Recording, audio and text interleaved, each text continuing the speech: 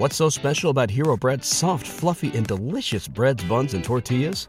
Hero Bread serves up 0 to 1 grams of net carbs, 5 to 11 grams of protein, and high fiber in every delicious serving. Made with natural ingredients, Hero Bread supports gut health, promotes weight management, and helps maintain blood sugar. Hero also drops other limited edition ultra-low net carb goodies like rich, flaky croissants and buttery brioche slider rolls. Head to hero.co to shop today.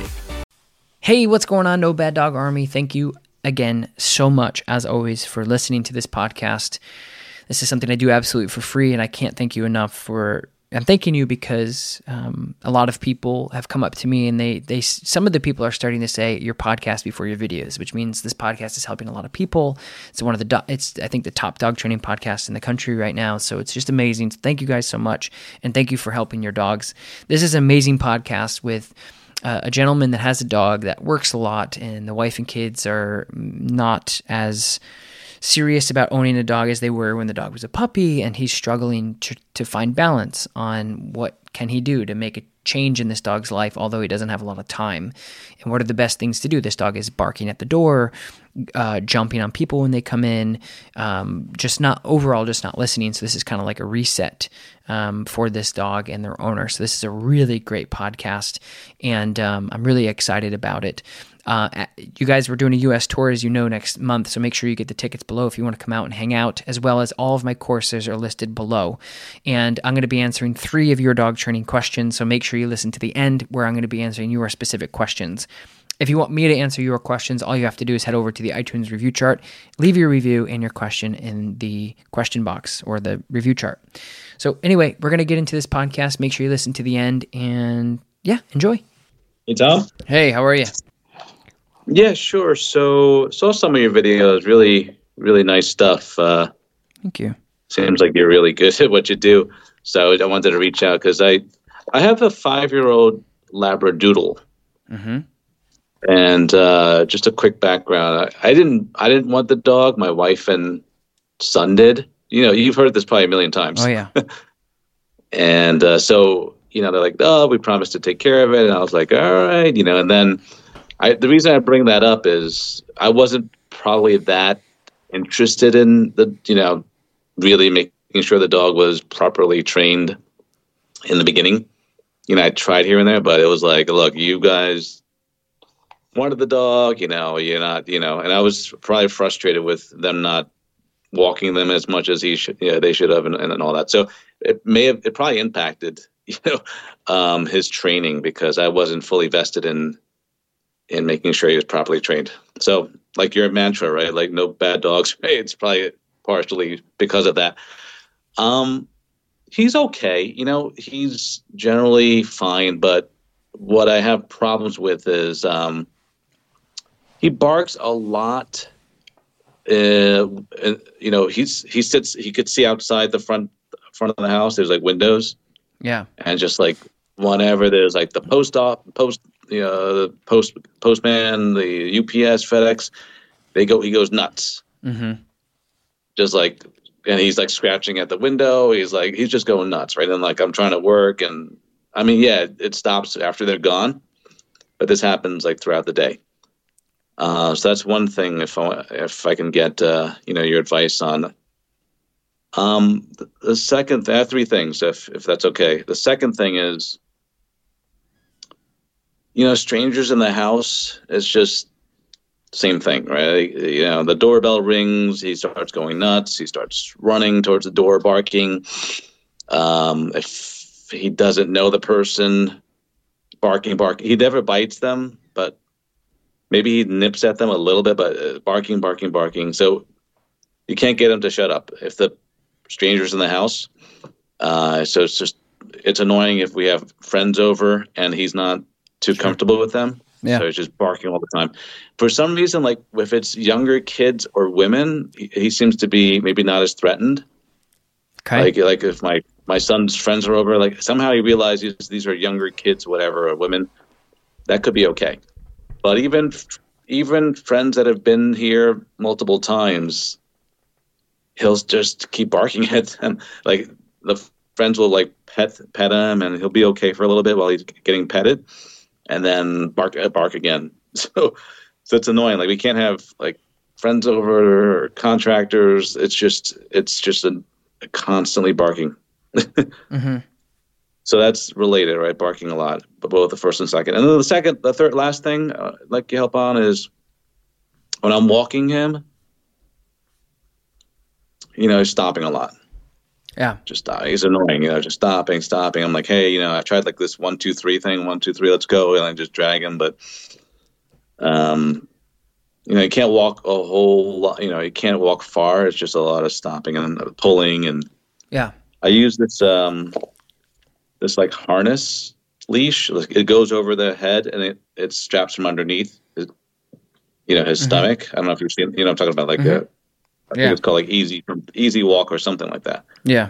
I don't know if that's the best thing. I don't know if you've got some kind of like collar that buzzes around. I'm not sure if I should be using that for any of these problems. So that's what I have. Okay. Yeah, like you said, I think the first and the first and second one are pretty similar. What first thing I want to ask is how much exercise does this dog get on the daily? Like what does this dog do for exercise? Yeah, I think that could be a problem because I probably walk him like 20 minutes in the morning, 15 minutes during lunch, and then maybe like 30, 40 minutes at night. Okay. Yeah, I mean, like if I'm at home, if I'm working from home, but if I'm like in the city, he doesn't get a whole lot. Okay. Like my wife and son, they don't like walking him. They put him in the backyard. He runs around a little bit. Yeah.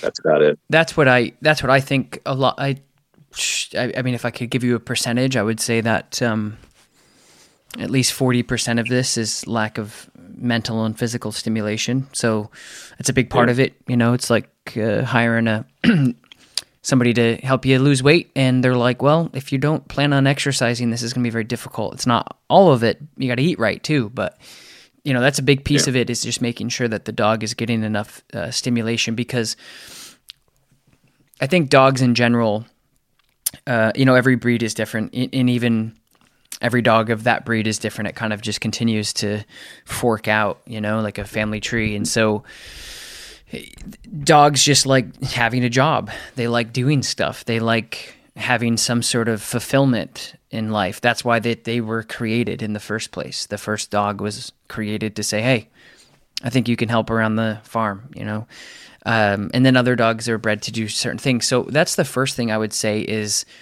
understanding that a good piece of this is making sure that the dog is fulfilled, because it sounds like he's just got nothing else to do, is my point. He's bored. So mailman walks by, Amazon driver, whatever. He's like, oh, finally, get out of here. Go to the, right? So there's just all of this. I got it. This is finally something to do today. So that could play a role for sure. Yeah. So just be mindful of that. And I think my biggest recommendation as far as exercise is understanding that dogs need just as much, if not more, mental stimulation than they do physical. So again, letting the dog out back and running around the yard that they've been running around for 5 years is not enriching to them by any means, right? It's kind of like the same drive to work for the last 5 years. You got to zone out the entire way because there's nothing new. So there's that mental stimulation of getting the dog to do obedience and just giving them a test. So when I say mental stimulation for the average pet owner, test your dog. Give them a mental test. Say, hey, sit. I'm going to throw a ball. You have to sit until I break you. Like, that's a challenge. We'll talk about that in a minute, but that's the first thing I would say. Like, if you came in, you said, hey, my dog barks at everything. I'm working a lot. Wife and kid they love him, but they're not really invested into helping him become less anxious. I would say, well, I'm going to, bring you 30%, but the other big percentage is making sure at home that these things are taken care of. So there's that. And then, the other thing that I will talk to myself about for a second is just understanding that, okay, somebody comes to the door, doorbell goes off, somebody walks by, somebody knocks, your dog hears something, your dog sees something. there's, again, the idea of they're bored, they got nothing else to do, is the highlight of their day. And then the other thing is just, what would you want your dog to do alternatively? And that's why I'll answer it is like, well, I don't want my dog to bark when people come over, or if my son has friends over, or if you have company or contractors over. Obviously, the simple answer is don't bark. But you have to be fair about that. Is you have an animal with 4 legs, with a prey drive, and not an old animal, not a puppy, but, a middle-aged dog that's got energy, that is kind of bored and doesn't really get a lot of fulfillment and doesn't really get a lot of mental exercise. The amount of physical exercise you're doing is good. I mean, that's good. I'm really happy to hear that he's getting that, because that means you're committed, and that's great. And your dog will forever be thankful for that, because I think things would be a lot worse if you weren't walking this dog. And I'm sure when you're gone on business, it is worse, Yeah. So, again, I try to do it for myself. I try to get like 10,000 steps, for myself too. Yeah, no, it's great. Yeah. And again, man's best friend, that's why dogs they mold into our life so well, is because they help us become a better person, I think. So again, there's the idea of, well, what else do you want your dog to do? Well, again, your dog lives in this cocoon of a house and a backyard with family that he loves. And, when somebody comes and rings the doorbell, your dog's going to go, somebody's here. So that's where the barking comes in. It's an alert bark. Somebody's here. Run to the door to investigate. And the barking is happening. And so what do we, when somebody comes to the dog knows that it's a conditioning thing. The dog knows that the doorbell means somebody's there. So it would be weird if the doorbell went off and our dogs just walked the other way. It would be weird if the doorbell went off and our dogs just looked at the door. I think that would be unrealistic. What you really should be focusing on, like human psychology, is when kids want to run across the parking lot to get to Disney faster. That's inevitable. You can't change that roadmap of the kid being excited that Mickey Mouse is right there. Dogs are very similar. They're not going to be able to be like, I don't care, somebody's here. That doesn't mean anything to me. That's not going to happen. So it's about 2 things. It's about, what do you want your dog to do realistically alternatively? And how much have you practiced that in real life? And so again, with kids, it's, I know we're excited, guys, but you need to hold my hand and wait for mom and dad until we can get across the parking lot. This is what I know. Somebody's at the front door, but this is how you need to behave to be safe and successful. And so for me, and again, I know this is not what you want to hear, because a lot of dog owners just want to hear like, how do I flip this switch off? And it's not that easy. It's going to take a little bit of work in order for the dog to understand what they should be doing differently. So it would be, somebody comes to the front door realistically. Like, so if somebody came to my house, I wouldn't expect if somebody rang my doorbell or opened my garage door for my dog to go, I don't care. She's always going to care. She's a dog. But if they come in and I say, I'll tell my dog, go to your place, your bed, and she'll go, zoop, and I'll say, stay. So then that person can come in, whether it's a contractor or it's whatever, family, doesn't matter. I have the obedience and the control to say, hey, hold my hand with mom and dad as we walk across this busy parking lot, and then you can see Mickey. So that's kind of like the goal is, somebody comes over, Lakota, go to your place, down, stay, right? And she stays there. It's compulsion training, technically. So we're telling the dog to do something they don't want to do. We're forcing them with my words. Go here. Yeah, but mom's here, dad's here, grandma's here. So that's something that you should be working on, is just understanding between you and your family, like, hey, we're always going to be excited that somebody's here, but we need to start teaching this dog to go to a bed or go to a place. You got to teach the dog to go to a targeted area on command, because that's the alternative. So there's that. So the place command is a very easy thing to teach, but it's going to go in increments. There's, let's say, 3 levels: beginner, intermediate, and kind of medium distraction, and then the real deal of somebody ringing the doorbell and your dog going to the place. So that's a whole thing in itself.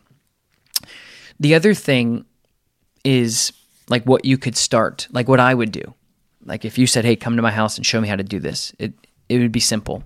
I'd say, okay, cool. Let's get the slip leash on because I want to hold the dog accountable and I want to teach the dog what's appropriate and what's not, right? So being very, very confident and also assertive with our dogs is what's going to teach them the fastest. So again, I always kind of go on human behavior because it's easier for us to digest. We have a glass right here, right? So we have this glass full of milk and our kid goes up to dump it on another person and we're watching this happen. We would, as uncles, aunts, parents, teachers, whatever, we would come up and grab that kid's hand before that milk is dumped all over that innocent person sleeping. We'd say no. So the assertiveness of stopping it and correcting it right when it happens is the only way that you're going to not only stop the milk being dumped, or in this case, the dog barking, but then it gives us an opportunity to say, this milk actually goes here, not on somebody's head. So this is how we behave. So I'd put a slip leash on. What's your dog's name? Tanner. Tanner? Yeah. I like that. Tanner. That's a good one. So Tanner gets a slip leash on. It's nice and snug right behind the ears. I have some treats in my pouch. Tanner's excited. Ding dong. Row, row, row. Tanner runs to the front door, right? Mm-hmm. And then barks. And I would correct the behavior, right? Leave it, correction. And then, again, the correction is the thing. Whatever we use, whether it's a slip leash or it's a prong collar or it doesn't matter. That's not as important. You'll figure out what works for you and your dog as you go, and that's what you use. You use whatever works. So we correct the behavior when the dog exhibits that bad again, the milk's getting correction right when the dog barks.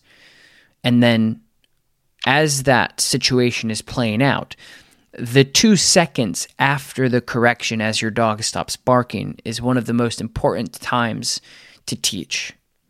So let's say you have, a glass door or glass where your dog can see out. Your dog is barking, rah, boom, correction. The dog snaps out of it, looks at you like, what the hell, right? 1, 2, bang, they get paid. Good, leave it. The dog looks at that person, leave it, and then they look back at you, bang, good, leave it. So the dog has this aha moment of, and of course, that's a perfect world. It's like, oh, wow. And I've done it. I've done it many times on camera, and we've had a lot of great success with that, teaching people how to do it on YouTube and stuff. But being able to correct that behavior and then having that floating moment of, well, what do I do? Boom, and then a treat gets popped in their mouth or whatever they like. And then they learn that they're like, oh, this is much better. You mean if I do this, this is what gets me paid? And you're like, absolutely, this is what gets you paid. And so, again, if I came over to your house, I'd say, hey, why don't you guys not feed Tanner breakfast this morning? And I'm going to come over with some beef liver or some roasted chicken or whatever. Put the slip leash on. Ding dong, bow, bow, doom, correction. The dog snaps out of it. What the hell is that? Leave it at the same time. The dog leave it, bang, at the same time before it starts to bark again. The dog kind of, slumps out of this like, well, what do I do? Boom, they get paid. They're hungry. They're excited. And then that's where you start teaching. That's where the teaching happens, where then you say, okay, knock again. Dunk, dunk, dunk. The dog looks. Boom. Yes, good, leave it. You pay the dog again. And they go, oh. So again, my point to you is understanding that your dog isn't just going to, somebody's here, I don't care, and walk away. Unless they're the senile dog that, starts to kind of not hear well and just gives up on like this job, Because again, a lot of this is happening because of the lack of mental stimulation. So as the dog gets older, their mental stimulation requirements are going to decrease, which means they're not going to be as fired up to want to do something. So they may not just care. So that the two things are, well, realistically, yeah, your dog's going to bark when people are over. What are you going to do about it? Well, I want my dog to not bark. Well, that's not just going to happen.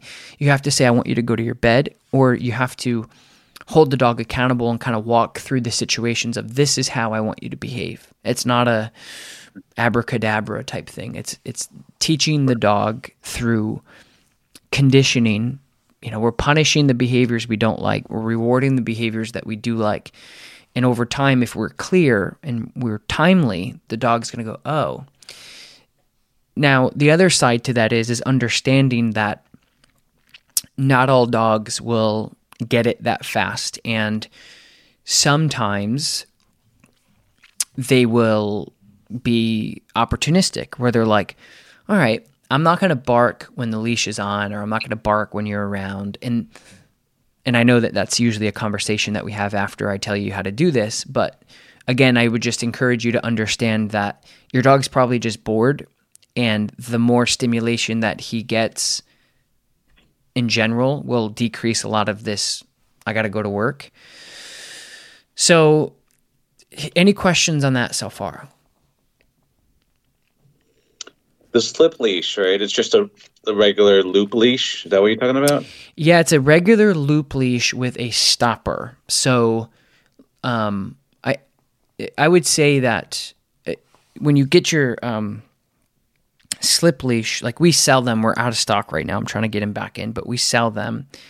And the leash just goes nice and snug right behind the dog's ears. Okay. And the stopper on it has to not move. So a lot of leashes you'll get in stores will have like a leather stopper. So you slide that down, and then it becomes very frail, and it kind of just gets loose, and then it doesn't stay in place. So we have a stopper that has this spring, and you basically like if you had a rain jacket, you would push and pull the things. It's like that. But essentially having the slip leash in place right there. And again, this is what I would do. Fast the dog in the morning, which means they're going to be really hungry and motivated to work for food. Slip leash on, have your kid go around, ring the doorbell, bar, leave it, boom, bar, leave it. Ring the doorbell, no bark, yes, good, leave it. But again, don't wait for say like, oh, all of our friends are coming over on Saturday at 5, let's work on this. When you're teaching dogs not to do stuff, it's the equivalence to teaching an athlete how to perform in a game, okay? There's a lot of development. There's a lot of practice, right? Practice. And then when the game comes, the dog's like, I know what to do. You know what to do. We've practiced this. So make sure as you're developing these things that you're doing it fairly, realistically, and incrementally to make sure that it's... Worst case scenario is you're going to get frustrated. It's not going to work. So just make sure that you're... So again, use your son as a ploy, as a distraction to say, hey, I want you to go out, wait, 2 minutes, ring the doorbell, and then you're out front and you teach the dog very assertively what's right and what's wrong. No, yes, no, yes. And then and again, this is where the equipment kind of comes in, and I think people get too overwhelmed and too focused on like, what are you using for equipment? The equipment is part of the process, but the applications of how we're teaching, the fundamentals of understanding that dogs aren't just going to stop doing primal things of caring about who's at the front door without work. So that's where maybe like a plastic pinch collar could come in, which basically gives you a little bit more surface pressure, which applies a cleaner, more precision correction. The slip leash is like the entry level. If your dog is sensitive, your dog will do well with this. But oftentimes, well, I shouldn't even say that. I would say it's a 50-50 shot. Some dogs are like, psh. So correction levels, right? We have punishment levels, right? Same thing with people. If I'm late for work, and my boss just says, don't do it again, and they do that for years, then you're never going to, you don't care, right? You're just late for work, whatever. There's no punishment. There's no accountability. It doesn't exist. Sure. So every dog is different, so understanding that every dog is different in that sense. Some dogs are more sensitive, some dogs are not, and it doesn't really have to do with size. It has to do more with the behavior of the dog, really. Okay. Yeah. So that's in whole, what I would start doing, and then it's kind of like 1 and 2, like you said, are kind of the same thing. As I would just get the slip leash on and start working on this. And then say you worked on that for about a week. I just want to add some side notes here. No training is better than bad training. So as you're at work and your wife and your son are home and you're not, making sure that the accountability part essentially is there is some sort of follow-up enforcement if you decide to just flip me off and blow me out. Like if you just decide to just say, nah, I'm not doing what you want, you starting to hold the dog accountable will change a lot in a good way. They're going, oh. But also if you're not consistent with the accountability, then the dog will become very what we call equipment aware. Which means if you're only using the slip leash to hold the dog accountable, and that's the only time that happens, your dog's only going to listen when that's on. It's the same fundamentals and spectrum as positive reinforcement. Is if your dog is only listening when that dally is attached to your hip, then you're kind of screwed. So just making sure that, my point is making sure that, as a family and as a whole, if your family is not doing the things that you're doing and showing them, again, then the dog will just say, I got to listen to dad and not these guys. So that's a conversation you'll have to have with them. Okay. Yeah. And then the last thing that you were talking about is the stopping on walks. So again, and I don't think this of you, but having a dog outside with all of these smells, dogs are animals, so they have hunt drives, they have prey drives, they have search and rescue. They have so much going on. Their nose and their mouth, and these are just machines. Really, we kind of underestimate how interesting the dog can be of what they can do. And so, when we're outside, we're not expecting, of course, the dog not to sniff and be interested in the earth and wildlife and things like that. It would be, again, kind of like a reflection of my dog stops on walks. What do you want your dog to do? Well, of course, I don't want my dog to stop. I just want to walk, and my dog walks. So again, my rebuttal to you as a dog owner would be, how well does your dog know heel? Which traditionally, heel is teaching the dog how to walk nicely on the leash on your left side at your heels, at your feet. And so if we want our dog to walk nicely on the leash, whether they're stopping or they're the other end pulling you, my question is always, great. That's fair. I don't want to be dragged by dogs. I don't want to be held up for 45 minutes as I'm walking. I just want to walk. But I can't expect a dog to walk nicely on a loose leash with 4 legs in slow motion without teaching them fundamentally how to do that. Because I think some people just assume, because they've gotten lucky with other dogs or whatever, that you put a dog on a leash and they just should just walk next to you. And again, they have 4 legs, we have 2. They're animals. And to teach them to walk nicely with us is essentially teaching them to walk in slow motion, which is something they have to actively work on doing. Again, unless it's a small, older dog that just could care less. So my suggestion for you is to start teaching leash pressure, which will help with the heel. Now, leash pressure is something that we usually teach puppies, honestly, between 8 to 15 weeks. We teach it pretty quickly, and it's very, very simple. All it is essentially applying a little bit of pressure to the leash and teaching the dog how to shut that pressure off through compliance, if you will. Meaning, if the dog is going one way and we apply pressure the other way, and we kind of just hang on that top pressure, and the dog then commits to us, it goes away and we reward them.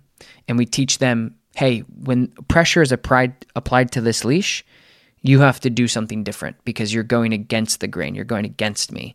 And in order to shut this pressure off, you have to commit in whatever direction I'm asking you to do. Does that make sense? Yeah. Okay. Simple. yeah, easier said than done for sure. But that's okay. But that's where you'd have to start developing the heel command. You have to start teaching the heel, and all you would do. And again, I'm going to dumb this down. It's not as easy as I'm about to tell you, but essentially, is you put the dog on your left side. You have your treat pouch or your reward on your right side or whatever. And you have some sort of collar that can hold the dog accountable if they decide to say, like, I'm not doing what you want. So a slip leash or martingale or whatever. And the corrections are going to be small little pops. But you ask the dog, so you'd say Tanner heel, and you'd walk in 1, 2, 3 steps. And then if the dog passes that mark, every dog owner is different. But if the dog passes your legs, you would just pop the leash back and give the dog some sort of a correction. Kind of be the equivalence to when you're driving and you hit if you go off, you hit the rumble strip, does that. So that's a correction that we would live by, and we would correct our wheel the other way, and we'd try to stay off that. So that's essentially what you want to do, is you want to pop the leash to correct the dog for going forward. But the number one thing is understanding that you're only asking the dog to walk 4 steps, and then you're verbally breaking the dog. So you're going to say break. So you're going to say pay attention, pay attention, pay attention, pay attention, break. So then the dog can sniff. And then so my point is it's okay if your dog sniffs, but it has to be on your terms, because then when you say heel, time to work, pay attention, the dog has to walk nicely. And that will give you a better opportunity for the dog to understand what you want. And in my opinion, it'll be more clear and fair to the dog. Instead of just tugging the dog along, you can say, hey, I need you to heel, and then you can break. So there's going to be moments where you can give the dog a break to be a dog. Because when you're out and you're walking, it's not realistic, or in my opinion, even fair to say, walk nicely next to me, that's it. You would say, walk nice, okay, now break. And that's where you have that balance of, math and recess, and then you just kind of bounce between those two things. Does that make sense? Got it. Yeah. So again, I'm going to paint a picture for you. If I came over to your house right now, you say, hey, this is Tanner, we're going to go for a walk. Tanner's going to sniff and pull on these things. Slip leash, nice and snug. I'd have my treats. I'd have my leash down, nice and relaxed. I'd say Tanner heel. 1, 2, good chance Tanner's going to go kind of pull in front of me or behind me or whatever. So then I'm going to apply pressure and pop the leash until the dog kind of slides back into position. And once the dog slides into position, they get positive reinforcement verbally or sometimes externally with the food. So if they do really well, so if the dog is pulling and I go heel, pop, pop, pop, pop, pop, and the dog takes a step back and gets into position, good heel, bang, they get paid. So I'm teaching them this is where you need to be. And then what I'll do is I'll stop and I'll say break, and I'll tell the dog to break. So I'll just work on, again, small little increments as I go, like 1, 2 step break. And then again, anything in life, doesn't matter what you're doing, you are developing in increments. I want you to do 2 steps. By the end of the week, I want you to do a good 10 steps before I break you. And then you just keep getting better. That way, that's not going to stop Tanner from necessarily sniffing and pulling. But when you apply pressure, Tanner's going to go, oh, I know what you want. And it also helps you develop how to apply pressure, just like we're talking about inside when the dog is barking, popping that leash, let's go. But yeah. So that's kind of the general outline of the things that you can start doing to tackle the issues that you're having. That makes sense. Cool. I got to try that. Yeah, that harness, I guess, it attaches right by his chest. Yeah. So it's probably not the best thing to use to correct. Yeah, and again, I don't, just over the years of, I'm a dog lover first. I've been on the floor with dogs before I could walk, and then obviously an owner. So it's no benefit for me to give you false information to help my narrative. I just use so much, and I've worked with so many dogs on so many levels that I try to isolate the things that are really effective and efficient with dog owners and the things that are not, because that's my job. I'm a consultant, essentially. I'm a teacher. So for me, harnesses, first of all, were invented for dogs to pull safer. That's the goal. But there's all sorts of different types of harnesses nowadays, just like anything else. And when you have a front clip harness, it does apply pressure. And listen, if you were to say, hey, my dog responds great to that, that's what we would be using. But that's not what we're talking about. It doesn't work for your dog. And it doesn't work for a lot of dogs because it's not precision. You're basically holding on. And so when a dog pulls on a harness, you're taking all of the ligaments and the shoulder blades and the chest cavity, which holds all the vital organs, the lungs and the heart, and we're just yanking on that. So for me, you have to use a lot of power to just pull the dog back into position. I would, and I have over the 15 years I've been doing this every day, I have found it easier, safer, more sustainable for dog owners to just put something snug right behind the dog's ears to use precision over the power that you'd have to use with a harness to yank a dog back into position. So when a dog puts pressure on that slip, they yield to that pressure so much more because it's more sensitive in that area. Like a horse, if we were to wrap a harness around a horse and try to pull them one way, you would never be able to do it. But right. if you put the equipment in a place that the animal is more sensitive to, and you're using, like think about a horse, they use all sorts of different head halties to apply pressure to them. Sometimes it's in the mouth, sometimes it's not.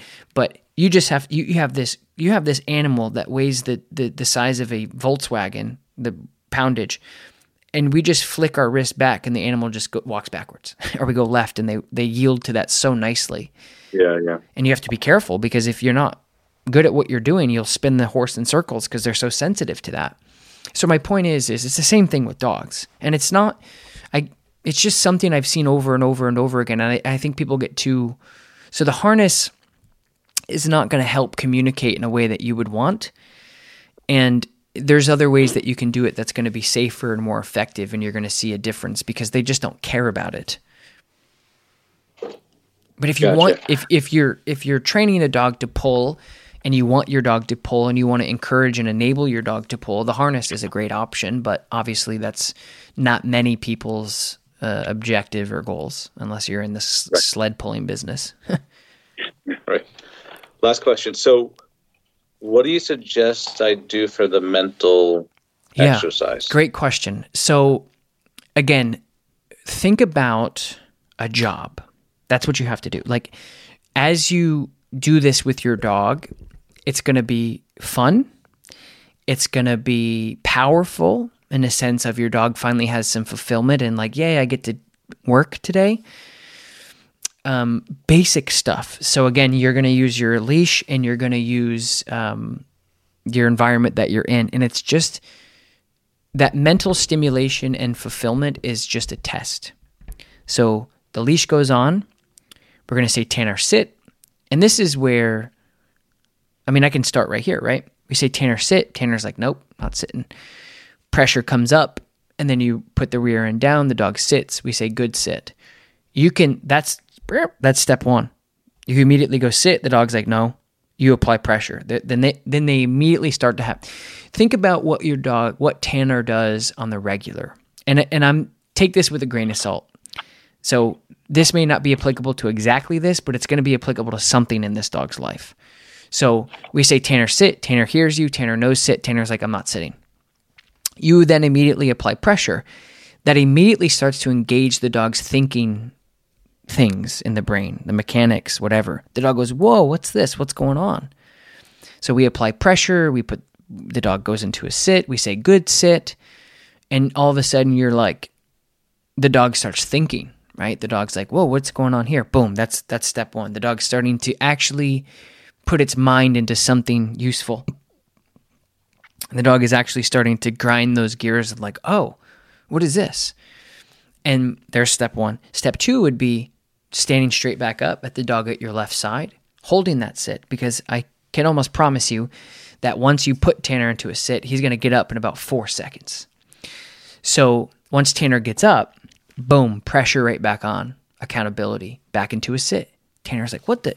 And some dogs will flip and flail and go, what? And they'll have a fit and they'll freak out. Some dogs not. But though that's the very first step of, I want you to sit. The dog's like, fine. And then they get up and you put them back into a sit. So that's the very first step of not only giving the dog mental stimulation, but understanding that there's some sort of consequence and you have to follow through on your terms. Okay? Tanner sit, pressure's on, Tanner sitting, break, and you break him. Now he can be a dog. And you just kind of do that over and over again. And to build the steps up from 1 to 3 would be, at this point, just duration. Tanner sit, Tanner sits down, because a lot of dogs will just sit for a treat. So if you don't have a treat, they won't sit. And even if they do sit, once they eat the treat, they get back up. And the owners are like, look, my dog sat. I'm like, not really. Your dog just kind of tapped you and ran away. So holding the dog accountable. So think about things like that. How can I test my dog? And then other things are like, so once you get that down where the dog, well, Tanner will sit until you release them verbally. Break. Okay, good. I can be a dog. Then you would go up and do it a higher level. So you'd go up to the front door or side door or whatever. Tanner sit. Tanner's like, no, I don't sit. We're about to go outside. I'm excited. Boom, pressure. Tanner's like, I have to sit here too.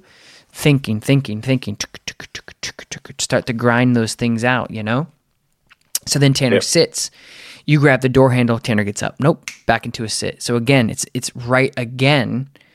Nope, got to think about this, man. You got to go into a sit. So these are the things that you would do to test the dog constantly to say, and then you'd grab the door handle, you'd open it.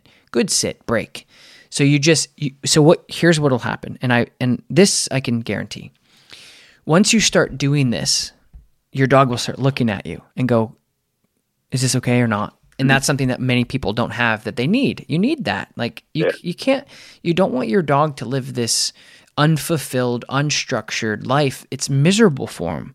They need jobs, they need tasks, they need filters, they need structure, they need something to do. And this is what ends up happening. The other thing that you can do, the other thing that you can do is just leash pressure. So you put Tanner on the left side, you're in your basement, you're in your garage, you're in your driveway, somewhere where it's not too crazy. You say, Tanner, heel, you walk out, you turn to go the other way, you say, Tanner, heel, Tanner goes this way, you go that way, pop, and you pop the collar. Tanner jumps up in the air or rides up in the air and comes towards you.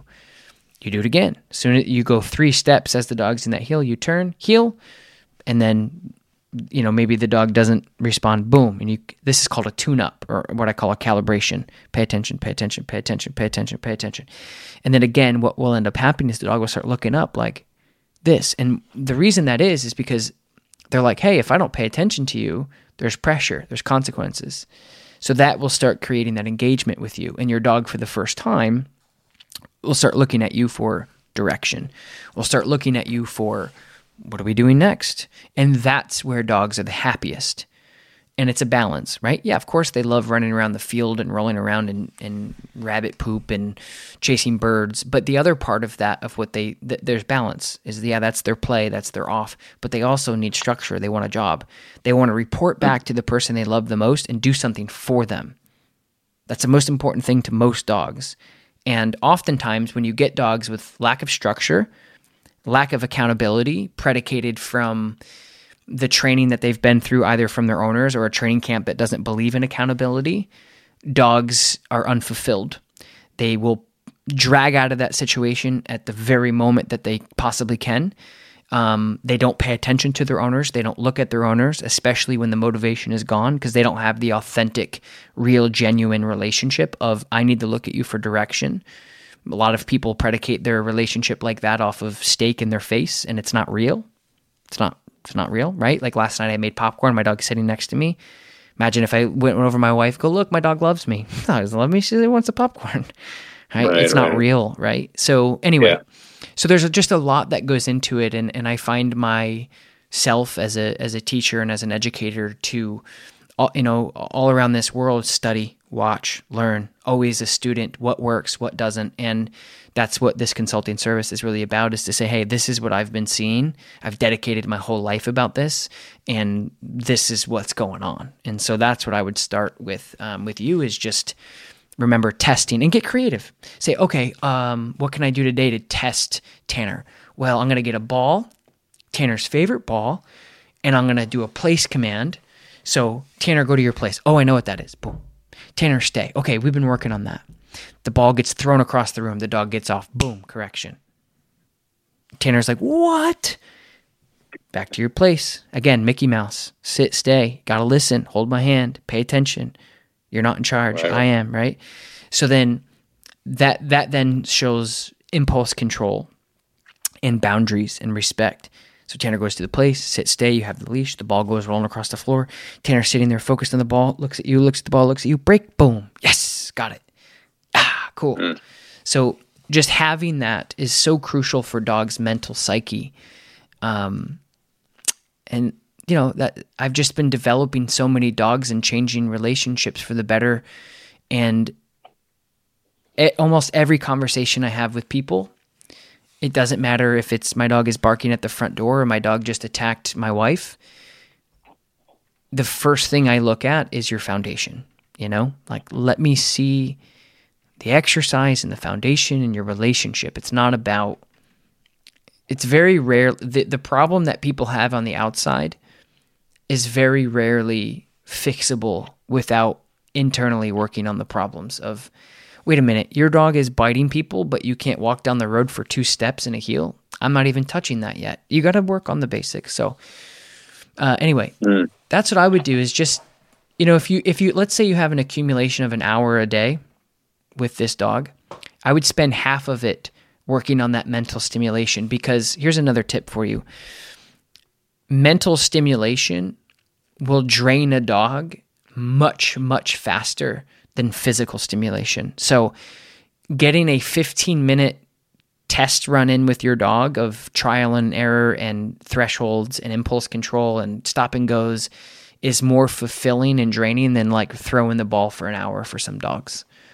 Oh, really? Okay. Yeah, because think about it. Like, dogs are animals and athletes, and you run them for an hour and they're like, can we go 4 more, please? And you're like dead, But that mental stimulation of can I constantly thinking, looking, watching, listening, like waiting for that moment, is they're burning that energy up inside. So remember that if you have some time with your dog, focus 50-50. Physical's huge. It's just as big.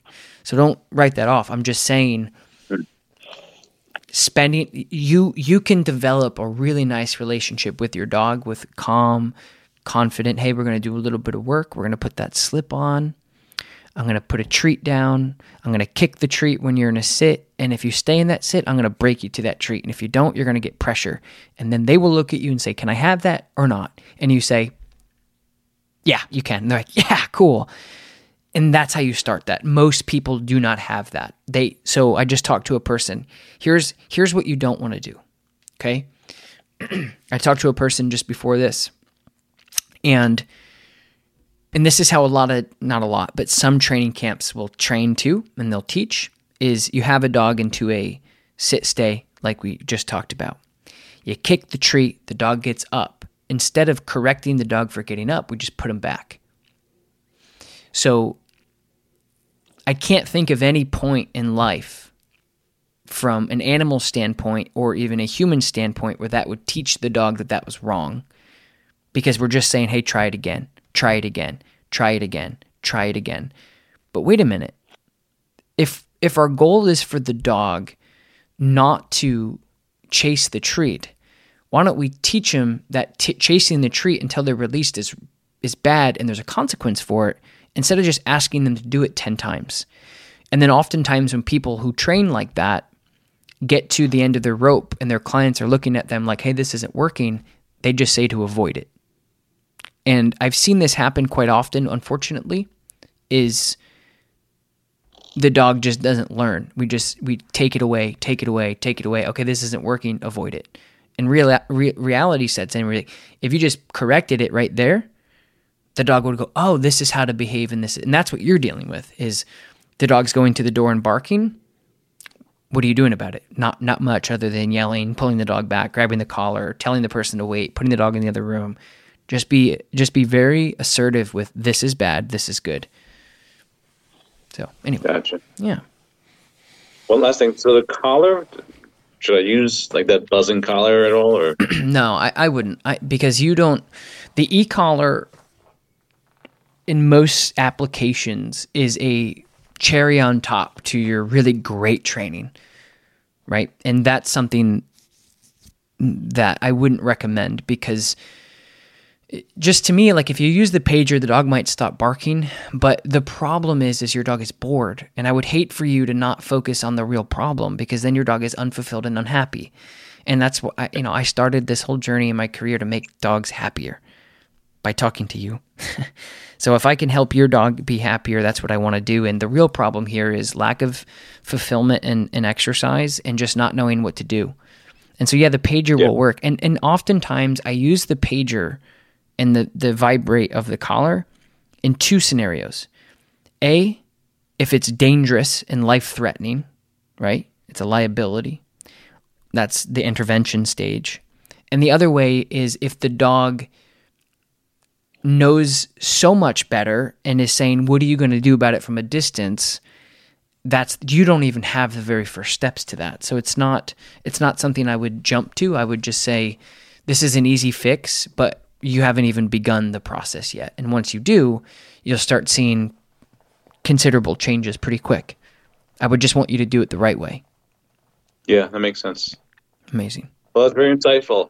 A lot to work on for me, but I know now what to do. So appreciate all your good expertise and your time. Cheers, man. Thank you. Good luck. All right, you guys, you've reached the end of the podcast, which means I'm going to be answering 3 of your dog training questions. First one comes in from Hopeful99965. Love Tom and his approach. I can tell the advice is balanced and it comes from a loving place. Yes, this means structure and boundaries plus the cuddles. I like how to raise just like how I raise my young son. I love watching his videos and listen to a ton of his podcasts. My question is, I have a 2-year-old rescue blue heeler spaniel mix. She was basically a street dog, neglected, and was forced to fend for herself and her pups. She is the sweetest nugget in the house and quite obedient inside. Now, thanks to your guidance. When we go out on walks in neighborhoods, she is reactive to some dogs and randomly to certain people. We can walk by dogs, and with a small tap on the leash, she fixes just fine. But if she comes to a stop and sniffing and sees another dog coming, she will lay down on the grass and get her head low and stalking them. She will wait for them and then explode, no barking towards them if they get too close. Now that we use the micro prong collar, because she's very skinny, I correct her and it usually redirects. My question is I've used the word enough when she's barking at people and approach our house, and it's worked 50% of the time, but I use leave it for food and toys, which is about 80% obedient. Should I stick with leave it for the scenarios? I would say do whatever your dog responds to and what comes naturally to you, honestly. So she's showing restraint with high-value food. Should I train enough out on walks? I would just pick one. I don't think that there should be 2 for a pet dog. I just don't think it's realistic. Maybe if you were like doing obedient or competitive obedience or something, that would make more sense. But I would just kind of stick to one thing so your dog knows, like, this is the command of whatever you're doing, you have to stop doing. So, yeah, that's my answer. Next one, Strassi20.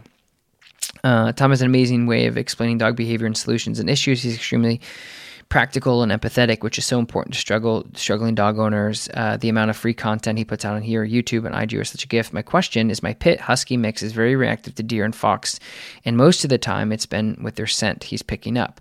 It happens in an instant, and he's lunging and barking and frantically looking around for the animal. How can I proactively manage when I see where I can't see? Well, I would make sure that if your dog is off leash, then the e-collar is going to be definitely a life-changing, life-saving thing.